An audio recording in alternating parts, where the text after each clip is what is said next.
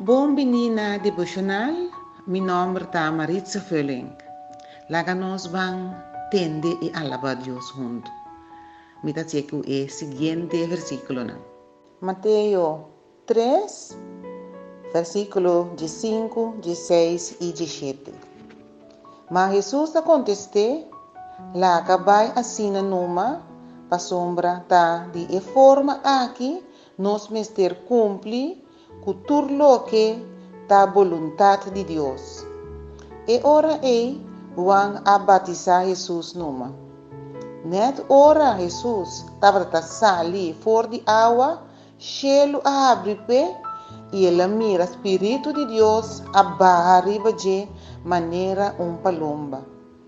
A zona stem fora de cielo, e tá me justima, e tá alegria de meu coração.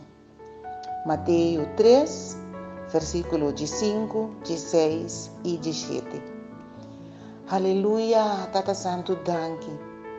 Me te binde boa presença, oh Deus, de nome de Cristo Jesus. Danke, Tata. Abo Deus, que amanda Jesus, para tudo que quer de não vai perder, mas a vida eterna. Jesus, que mostra-nos ela batizar, ela laga Juan batizar, para sombra, que de forma aqui nós mister cumpre, com tudo que está boa vontade de Deus. Oh Deus, danke. Com maneira cielo abre para Jesus, cielo pode abrir para nós também.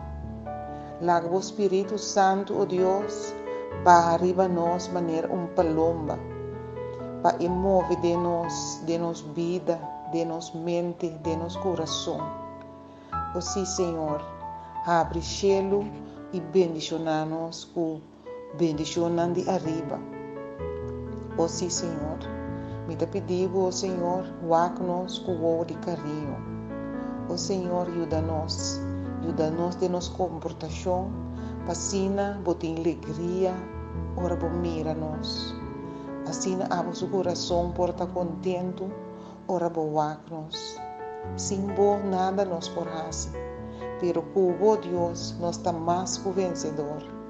O Tata do cielo, me te pedimos bendicionar-nos de verdade. Me te pedi em nome de Cristo Jesus. Me te pedi em nome do justima, com a alegria de meu coração. Me te pedi em nome de Jesus. Em nome de Jesus me te pedi. Amém. Danke por escutar e sentir livre para compartilhar com uma família, um amigo, uma amistade. Danke.